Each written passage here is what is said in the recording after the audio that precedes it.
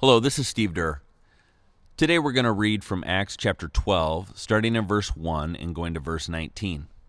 And let me just remind us, right at the beginning of the book of Acts, in Acts chapter 1, verse 8, Jesus told his followers that they would be his witnesses in Jerusalem, in Judea and Samaria, and then to the ends of the earth. And so far, the story of Acts has primarily been focused on Jerusalem and Judea and Samaria. It's been focused on Peter and other first followers of Jesus, the apostles of Jesus. And so the good news of Jesus has now, in this story, started to finally spread to non-Jews, to Gentiles. It's starting to make its way out to the ends of the earth. But today's story is the last story in the book of Acts centered on these first followers of Jesus, on the apostles in Jerusalem. They're going to come up again, but the main character in the story is soon going to become Saul, also called Paul. And we're going to hear about his missionary adventures and activities in the Roman world. And so this story is our last story primarily focused on Peter and the Jerusalem church. And it's a bit of a sad and at the same time intriguing story. So let's read it together. Acts chapter 12. About that time, King Herod Agrippa began to persecute some believers in the church. He had the apostle James, John's brother, killed with a sword. And when Herod saw how much this pleased the Jewish people, he also arrested Peter. This took place during the Passover celebration. Then he imprisoned him, placing him under the guard of 4 squads of 4 soldiers each. Herod intended to bring Peter out for public trial after the Passover. But while Peter was in prison, the church prayed very earnestly for him. The night before Peter was to be placed on trial, he was asleep, fastened with 2 chains between 2 soldiers. Others stood guard at the prison gate. Suddenly there was a bright light in the cell, and an angel of the Lord stood before Peter. The angel struck him on the side to awaken him and said, "Quick, get up." And the chains fell off his wrists. Then the angel told him, "Get dressed and put on your sandals." And he did. "Now put on your coat and follow me," the angel ordered. So Peter left the cell following the angel, but all the time he thought it was a vision. He didn't realize it was actually happening. They passed the first and second guard posts and came to the iron gate leading to the city, and this opened for them all by itself. So they passed through and started walking down the street, and then the angel suddenly left him. Peter finally came to his senses. "It's really true," he said. "The Lord has sent his angel and saved me from Herod and from what the Jewish leaders had planned to do to me." When he realized this, he went to the home of Mary, the mother of John Mark, where many were gathered for prayer. He knocked at the door in the gate, and a servant girl named Rhoda came to open it. And when she recognized Peter's voice, she was so overjoyed that instead of opening the door, she ran back inside and told everyone, "Peter is standing at the door." "You're out of your mind," they said. And when she insisted, they decided it must be his angel. Meanwhile, Peter continued knocking. And when they finally opened the door and saw him, they were amazed. He motioned for them to be quiet, and he told them how the Lord had led him out of the prison. "Tell James and the other brothers what happened," he said. And then he went to another place. At dawn, there was a great commotion among the soldiers about what had happened to Peter. Herod Agrippa ordered a thorough search for him, and when he couldn't be found, Herod interrogated the guards and sentenced them to death. Afterward, Herod left Judea to stay in Caesarea for a while. And so here we've got this new enemy to the followers of Jesus. It's King Agrippa.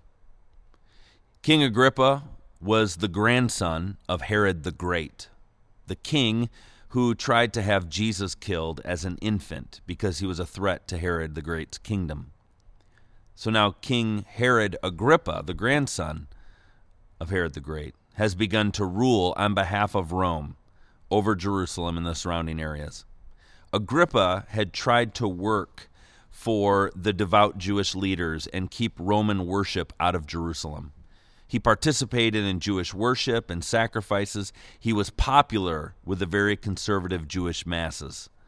And now Agrippa is seeking to put a stop to this Jesus movement, perhaps because he sees it as a threat to the Jewish worship and faith. And so he has James, the son of Zebedee, one of Jesus' very first followers, one of the first 12 apostles, put to death by a sword. And so he sees how well this is received, and so then he decides to go after the biggest fish in the leadership pond for the followers of Jesus. He's going to go after Peter. This is going to be good propaganda with the people. And so Agrippa goes after and arrests Peter over the religious festival of Passover, the festival that reminds and remembers the freedom that God brings to the people of Israel from their captivity in Egypt. And so Peter is arrested and chained between guards with additional guards on hand. In other words, it's humanly impossible for Peter to escape. It looked hopeless for Peter. But the followers of Jesus in Jerusalem were gathered to pray for Peter. Perhaps the captive will be released. Perhaps he'll have his Passover. Because what was humanly impossible was not impossible for God.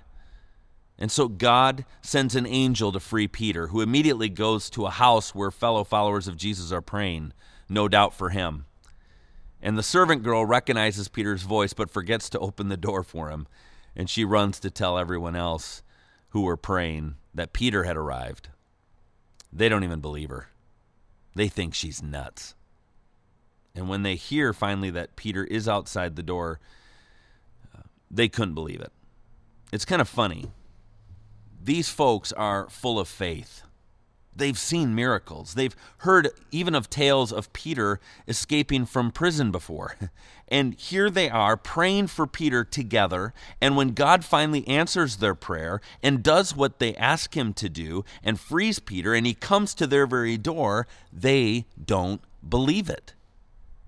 They just can't wrap their minds around it.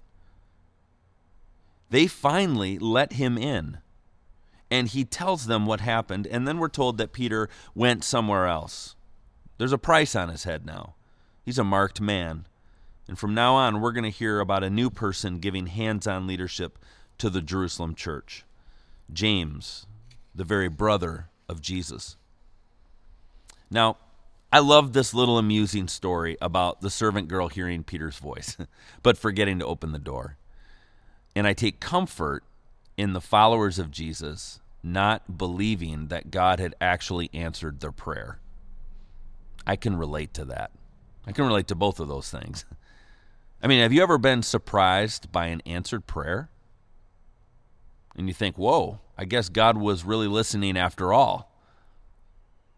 Those times when God answers a prayer and you didn't expect it, which is odd because why pray in the first place, but such is humanity.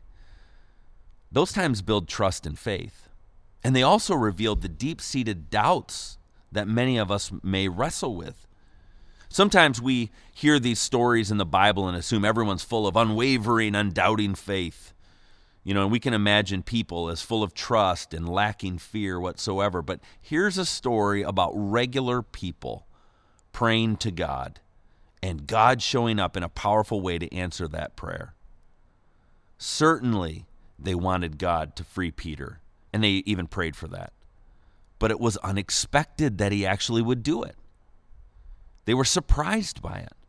Here's a story that I think could describe my prayer life, and maybe yours as well. We may find ourselves often between faith and fear, between determination and doubt, between hope and hopelessness. But the invitation in the middle of all these different competing motives and beliefs and thoughts, the invitation regardless is to pray, to go to our Heavenly Father and ask. God doesn't close his ears to us because we wonder if he's going to really do it. He desires to connect with us in prayer and to respond. And so, have you given up praying to God because you're unsure he's even there? Have you become discouraged and put a stop to praying because you can't seem to see any hope? Have you wondered if you should even pray because in your heart you wonder if God will really do it? Today, I want to encourage you to begin to pray again, to ask God to surprise you with a knock at the door of your life, with an answer, to ask God to show himself to you, to ask God to reveal that he does hear you, that he loves you. Because when God's people pray, God acts. You and I are invited to, again, with all our warped motives and borderline hopelessness, to humbly reach out to God and ask him to move. And so, what or who are you being invited to pray for today? And so now let's close in prayer. God, thank you for the honesty of this story. Thank you for real people seeking you in a real way and you really showing up.